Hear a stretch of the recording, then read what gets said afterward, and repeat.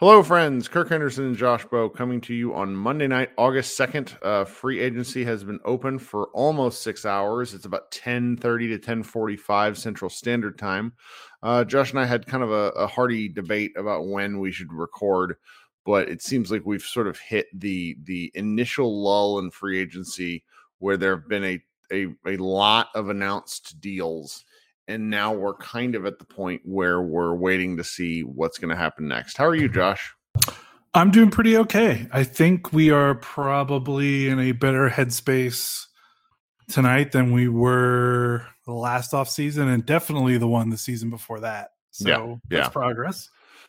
Well, and before we talk about why, maybe let's just kind of roll through the mechanics of what happened tonight. So starting at about, 3 p.m. Eastern, the oddly worded tweets about what was going to happen come 5 o'clock, like the hilarious use of awkward verb tenses from the various news breakers busted out. And the first deal that we got was that Tim Hardaway was going to resign. And then by the time free agency actually started, we learned that he re-signed for a 4-year, $74 million deal. Following that, there was news about, let's see here, who's next? I should know this, being that, we're talking about all this stuff. The second deal was that Sterling Brown signs a 2-year deal with the Mavericks, and that had been one that had been kind of floating out in the ether for a long time, so it was more a matter of when, not if.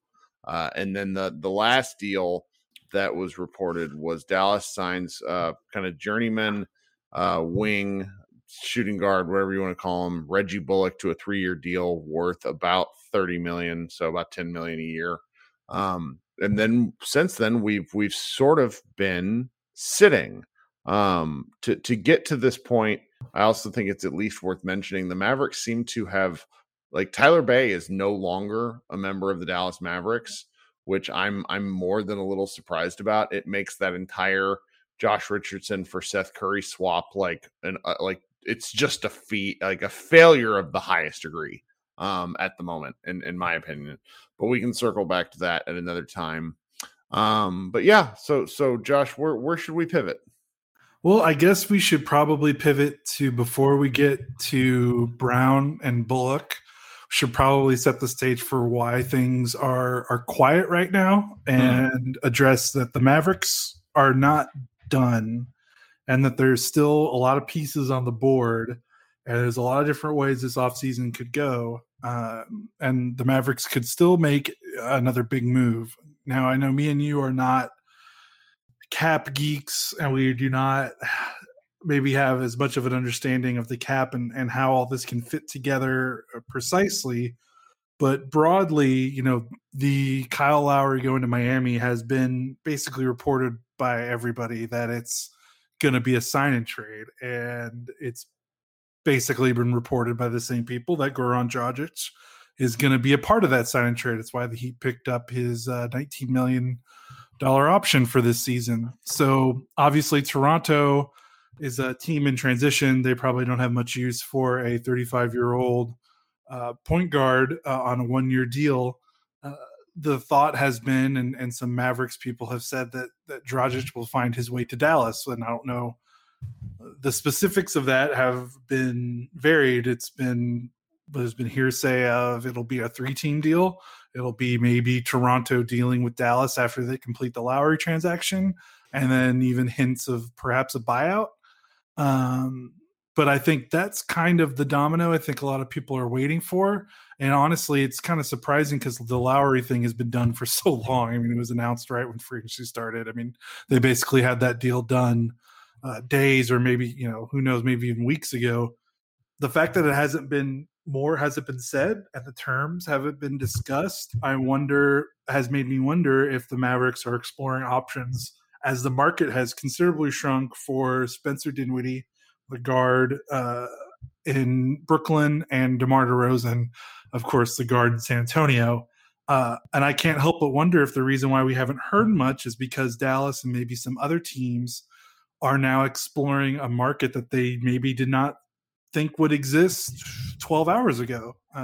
Because give me an example about that, because I'm not. It's not that I'm not following. Well, I mean, I don't know. Maybe I just kind of tuned out. So why do you like walk me through this a little bit more? Well, I mean, New Orleans, who was going to be a suitor for Lowry, they went and got Devonte Graham for about 47 million 4 years. That's their point guard. Chicago signed Lonzo Ball. There's another point guard. A lot of money has been used up by a lot of different teams. San Antonio has made a couple of deals. I believe they got Doug McDermott, Zach Collins. So Miami got Lowry. So there's another team with cap space that's kind of done. So with Dinwiddie and DeRozan, those are guys that were probably looking for max deals. Well, the max money there's not as much as there was 12 hours ago. So I have to imagine the amount of suitors for them has shrunk compared to where we were at the start of free agency. So things are kind of interesting, and I wonder. My theory is, I wonder if the Mavericks saw those two guys and were like, you know what, we like them, but they're too expensive for what we're trying to do this summer. And I wonder if now that all these other teams have been taken off the board, that I have to imagine that means perhaps the price of those two guys has gone down, and maybe gone down enough that the Mavericks are like, okay, well maybe this is more interesting to us. Maybe we can see what we can explore, because with the deals they've signed, I don't know the exact specifics, but they can get into this with the sign and trade. And if Yes. if Dinwiddie says, hey, I want to go to Dallas, and Dallas is like, yes, let's do it, they'll find, like, the Mavericks will trade Dwight Powell, and Trey Burke, or Willie Cauley-Stein. They'll make the moves necessary to make it work. But I think that's what's going on. I think there's a lot of money spent in the first couple hours. I think a lot of teams have found their point guards: New Orleans, Chicago, Miami. And I think the max money, there's not as much around as there was 12 hours ago. So I think those two guys are getting squeezed a little bit for various reasons. And I think maybe that's opened the door for the Mavericks to get back into it. Yeah. And I suppose now that we're about 15 minutes into this, it's worth addressing the thing I did this morning, mainly out of jest, but that people really got upset with me about. Where, to be fair, you came in hot and heavy. I did come in hot and heavy because, and honestly, I think the market bears this out. It's going to be very interesting to see what DeMar DeRozan gets. I basically made the claim that I think Alex Caruso, who signed a 4-year, $37 million deal with the Chicago Bulls, is a better fit with what the Mavericks want to do than DeMar DeRozan. And this pissed off the entire internet. And I don't know. I don't want to say that people don't watch basketball, but let's be honest. A lot of Mavericks fans just watch the Mavericks. It's hard to watch a ton of NBA games. There are 12 games on 4 nights a week. And DeRozan's one of these guys that, even though his advanced stats have improved the last several years, he does not play a modern version of the NBA. He is a playmaker in the sense that he has the ball in his hands all the time. But like a number of guys that kind of play basketball right now, I just don't necessarily feel that he's a winning player for what he thought, or what the market was kind of, what I felt like the market was for him. If the Mavericks were going to pay, 2 years, $25 million each year for him, I would have lost my mind. Tim Hardaway the fact that Tim paid a cheaper deal really pleases me, but a lot of this is kind of moot because, if the Mavericks were to get him for a decent price, then this really walks back almost a lot of my feelings about him, because at that point it's a gamble. A lot of folks were throwing his sort of raw stats at me, 22, 7, and 4, which yippee. They didn't make the playoffs, so I don't care. It's stat stuffing. He's a 28% 3-point shooter, 24 or 26% the last 2 years. But at a certain point it becomes about value. And if what you're talking about here, where Spencer Dinwiddie, who does not have an agent and is a crypto bro, misread his own market, and if DeMar DeRozan's agent is still working on something, if the Mavericks could sneak in and figure something out there, that would be high key fascinating. There's just no other way around it. Yeah. And it's for me as a hater. Yeah, it's good for me because I made the prediction, I think earlier in the week or last week, that I thought that the Mavericks would get DeRozan in the same way that they got Monte Ellis, which is basically the same what's happening right now, right? Like Monte had thought the market was going to be one thing. No one was giving him the money that he wanted. A couple of days passed, and lo and behold, the Mavericks were like, all right, well, we've struck out on all our guys. Your price has now fallen into the range that we are comfortable with to make this experiment work. Let's do it. And it worked out, fairly well for 2 seasons, about better than anyone could have hoped for. So I wonder if that's what's happening here with DeRozan and Dinwiddie. I know you have your feelings on DeRozan. I'm kind of with you, except maybe not as not as hot of a take, but it's hard to ignore the fact that like for the last 6 or 7 years, teams have played better with him on the bench than on the floor, and that's just a really hard, and that's going across Toronto and San Antonio. Like that's a tough stat. And he's been a horrendous playoff player. Like 42% is bad. And I know it's like, oh, he's had to go up against LeBron. I get it. I really do. 42% from the field is bad. It's just kind of hard to work around that. But then you look at the Mavericks roster and you're like, oh, well.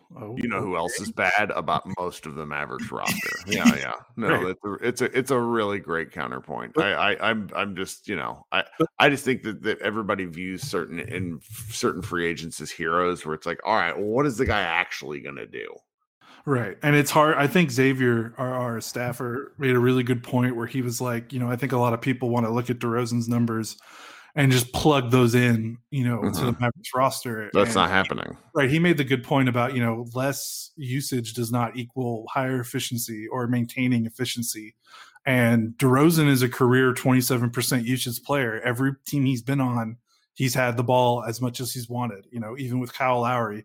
Kyle Lowry was much more, he deferred a lot more than you would think, lead point guards as good as himself would. Like he was totally comfortable playing off the ball when he was with DeRozan. So DeRozan kind of had free range with the ball in his hands in Toronto and in San Antonio. So we've never really seen what he looks like when he goes to a team where he's going to be expected to get the ball less than someone else. Like what does off-ball DeMar DeRozan look like? What does he look like when Luka is doing his thing with the ball in his hands? Yeah. Is his lack of shooting, is the off-ball qualities of DeRozan, is that worth his contract? You kind of have to value that part of it versus obviously the parts of the game that are great. And, the parts where you can say, okay, well, maybe he can carry our bench units and maybe he can attack some closeouts when Luka draws defenders, that kind of stuff. But then I just want Mavs fans to weigh that with, well, DeRozan's never really done this before. Does he maintain his efficiency with less touches? Does he need that amount of touches to be as good a player as he is on the offensive side of the ball? And then we're not even getting into the defense where he's a horrific defender. Yeah. Which, if all your money is tied into KP, Luka, and DeRozan and Tim Hardaway Jr., if those are your top 4 paid guys, that's that's going to be tough. But again, I feel like the counter argument to all counter arguments leads back to what did we just watch in the playoffs? What did we see from every player on that Mavericks roster besides Luka? And that makes it really tricky to evaluate him. But I think that's why I don't know how much you want to get into Dinwiddie, but if I had to pick between the two, I think I picked Dinwiddie. I don't know about you.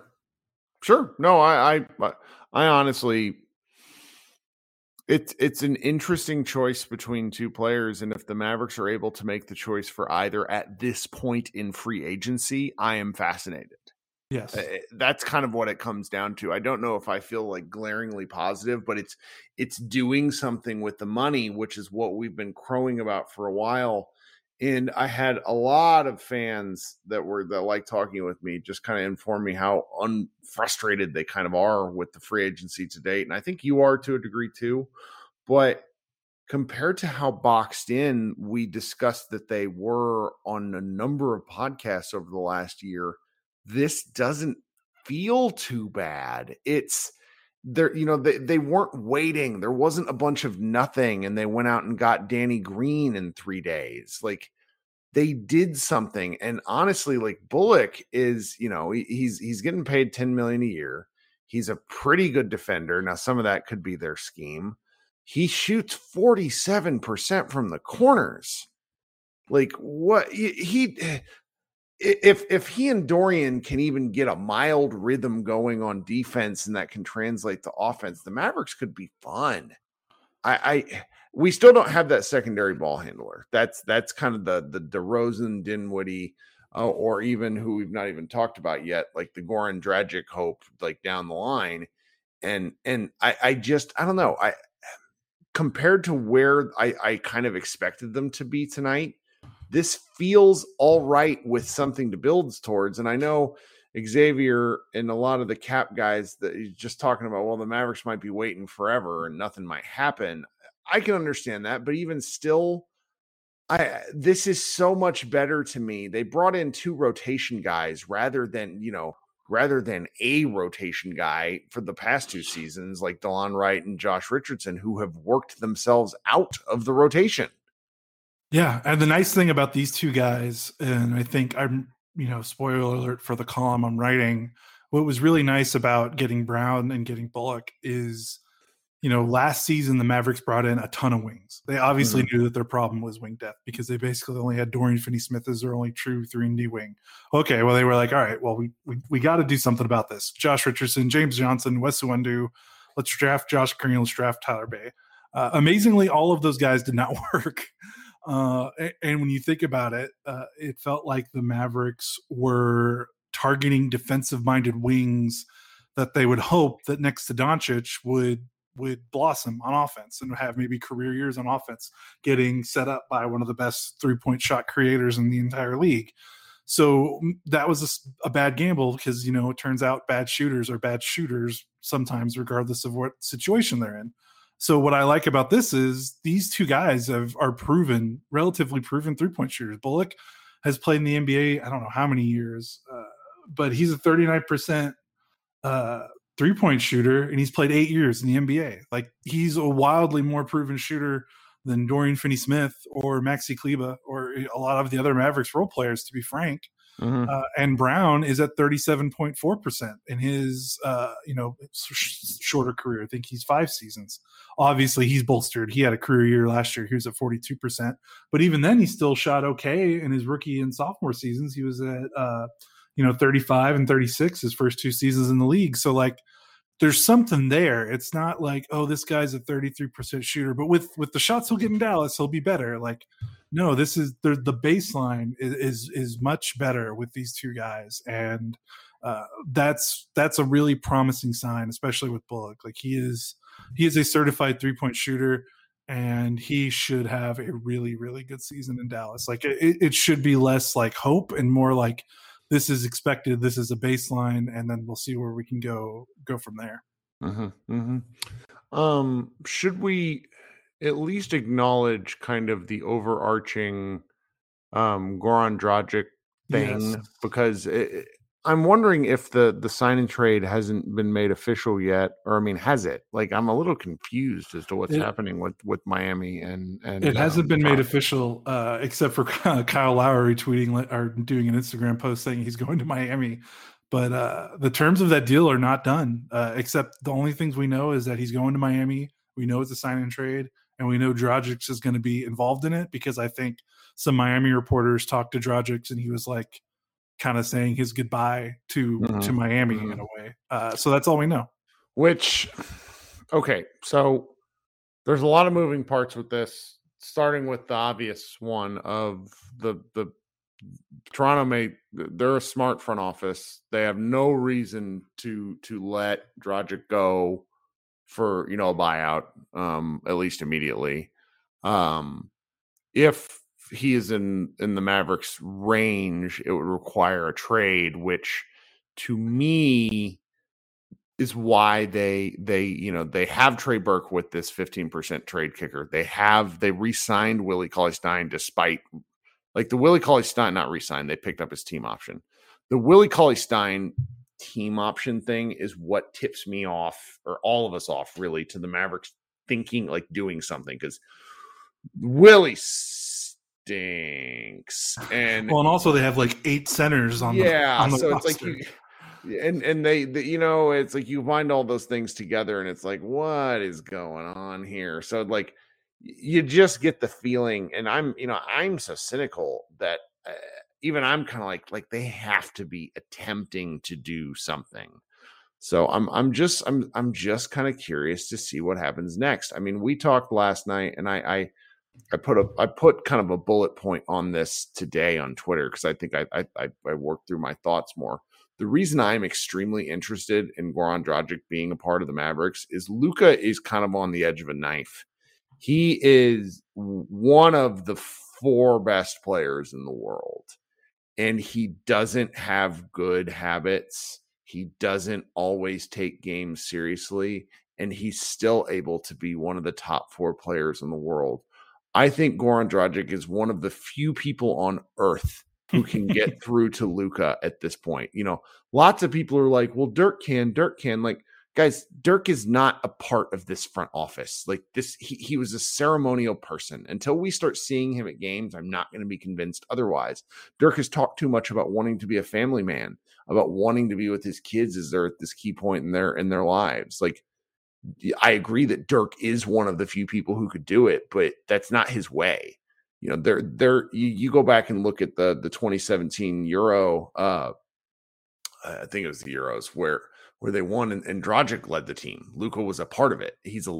I think Luka really appreciates him. And if you watched the Slovenian game tonight where they beat Germany 94 to 70, Goran's brother Zoran is like him in that he plays hard all the time, and Luka just needs that because it's the NBA is a grind, and you have to show up to work every night, and you know, I don't think Luka got pushed enough, which is a key reason why Jamal Mosley was not considered for the Mavericks head coaching, despite all the rumors that we heard. I know he was not considered. This is just the thing, and it's why, you know, I'm rambling now, but it's why I'm just kind of interested in the Mavericks getting a firm veteran in there to show him how it's done. So anyways, I'll stop talking. No, and I can't disagree with anything you said, and it would be welcome. And then you have the side benefit of can he still give you something on the court? You know, can they find the 2020 bubble Dragic, which was the 3rd best player on an NBA Finals team, but also his body seems to be falling apart because he couldn't even finish that playoff. He couldn't finish that playoff run. Shout out to bodies falling apart. We here at Mavs Moneyball can relate to this. And I agree with everything you said. Like, I would love that. My thing is, if it comes at the expense of like, is this the final move of the offseason? And your offseason is Dragic, Bullock, and Brown. That's where I get a little queasy, and that's not a bad offseason, but it is, once again, it would be your 3rd straight offseason with Luka Doncic as your clear best player that you went through a free agency where you did not pick up a starting level difference making talent.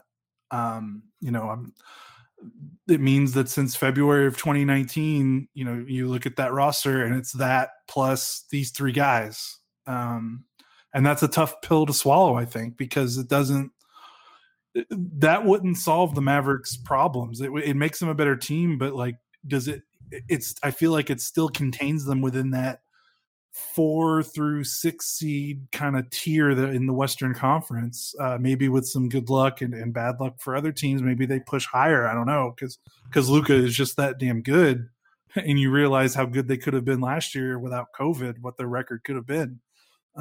So that's always a possibility, but just, you know, we've seen in too much over the last 10 years that playoff basketball is a wildly different beast than NBA regular season basketball. It's just different. It's getting to the point where it's almost 2 separate games in my mind. And we've seen the last 3 years that this current roster the Mavericks have made up is not good enough for NBA playoff basketball. I don't want to have to rely on Luka finding another level, because he's running out of levels to find, quite frankly. So it would be an okay off season if Dragic was the final move. They would certainly be a better team than they were last year, but again, I don't think that would have been a hard bar to clear, considering what that team looked like in the final 5 games of that playoff series against the Clippers. But I still feel like that's a disappointment when you consider how much ammunition they've had to work with since February 2019. Yes, they haven't had the trade ammo because they put everything in the Kristaps basket, but max cap room in 2019, full mid level in 2020, max cap room in 2021, and all you have to show for it are these three guys. That's tough, right? Like, that's not me trying to be pessimistic or trying to be a hater. That's just kind of where it is. Like, they still need, like, where is the second all-star on this team if Kristaps Porzingis cannot get back to where they were? And you cannot win an NBA championship or maybe make a finals run unless you have two all-star level players. So it puts a lot on Porzingis trying to get back to form, and that's just a gamble that we have no idea how that's going to shake out. So I hate to be a downer, but it's just, if it's Dragic, that's just going to be disappointing to me if he's the final move of the summer, final big move of the summer, I should say. Yeah. Well, it's important for us to note once again that by the time that you're hearing this, things could be different. And it's Josh and I just wasted 25 minutes of time, but that's kind of where we are. We like talking about this stuff. I feel, compared to where I was this morning, as much as I was like, I wasn't trolling. I just don't think that DeMar's worth like a max deal, and neither does the market. So a lot of this changes, things can change pretty quickly, and we'll see where the Mavs go from here. And let me reiterate, like, if the Mavericks get like a Dinwiddie tomorrow and you add that to Bullock and Brown, that is like a perfect offseason to me. Like, that is batting 1,000. So I don't want to, like, I know I kind of ended on a dreary note there, but I just want to know there is an opportunity for the Mavericks to still do something that really helps them out. Yep. Well, now I suppose the last thing we should leave on. First, we're starting to see the rookies eligible for their extensions sign. And over the last few minutes, we've seen Shai Gilgeous-Alexander agree to a 5-year, $172 million max rookie extension, which is pretty wild. Trae Young agreed to his 5-year, $207 million extension, which is essentially what you can look for. That was a real, like, that's what Luka's going to get. Like, it's the same over deal. $200 million. It's over $200 million, and it's because of the it's all-star or all NBA, and it's starting for all-star, which both Trae and Luka did, and then it's or all NBA, which Luka did. So Luka's like triple qualified, which is really something. And then before we go, Slovenia also just absolutely demolished Germany, which it was kind of a close game for a while. And this Slovenian team has they have a 3 out of 4 chance now to medal. They play the winner of France and Italy, and they do that Thursday. I think is the next game. I don't know. I could be wrong. It's this date and time stuff's confusing with the international timeline, but it's really cool. It's really fun to watch because as I think Luka tweeted out, like, our country only has 2 million people, and we're one of the top 4 basketball teams in the world. And he's right. And he's just playing otherworldly basketball. It's a shame that it's on the other side of the world because a lot of people aren't getting to see it. But there was a guy. I'm gonna read the post game quote if I can find it here, because it was just one of the most killer quotes for the Slovenian coach. I don't want to butcher his name, but it's Alexander Sikulkic. Sorry, guys. Well, that's his talk. Yeah, his quote was on Luka's unselfishness. He's not coming here to show off. He's coming here to help the team. He came here to have fun on the court, have fun with the guys on the court, and we are here to use him as much as possible, to use his magic. That's just a killer quote. I mean, like Rick Carlisle is always like, well, yeah, Luka, really good, one amazing basketball player, blah, blah, blah. And granted, the stakes are different. And I know that a lot of people are not really into Olympic basketball, but it's just really cool to watch because it matters a ton for these guys. And I just think it's fun. Yeah, and like I said, it's making me sad because it's kind of showing me what Luka looks like and what his team can look like when he has like 2 or 3 guys that are pretty good compared to the competition. Yep. And it's like oddly pissing me off Zoran Dragic had 27 points on 13 shots, and I'm like, can they get that one instead of Goran? And what Toby, can they get him instead of Kristaps? Like, what's going on? Like, It's great. Is that what they need? I don't know. It's driving me nuts, but you're right. It's amazing. I mean, more people live in DFW, I think, than live in Slovenia. So crazy. Well, all right. We'll be back tomorrow night because there'll probably be more to talk about. I'm going to host a green room, which I will either post as a distinct podcast if it'll record, because it didn't record for me last night. I'll either post as a distinct podcast or tack on to the back end of this. So if you have a 90-minute podcast in the morning, sorry guys. But yeah, people like talking about this stuff. This has been Kirk Henderson and Josh Bowe. Please share. Please tell your friends. Please rate and subscribe if you don't already. We really appreciate it. This is the time of year where we get a ton of kind of pass-through traffic. And if you're new to our podcast, we would be grateful to have you subscribe. So this has been a good time, Josh. Thank you very much. And everybody, we will talk to you shortly.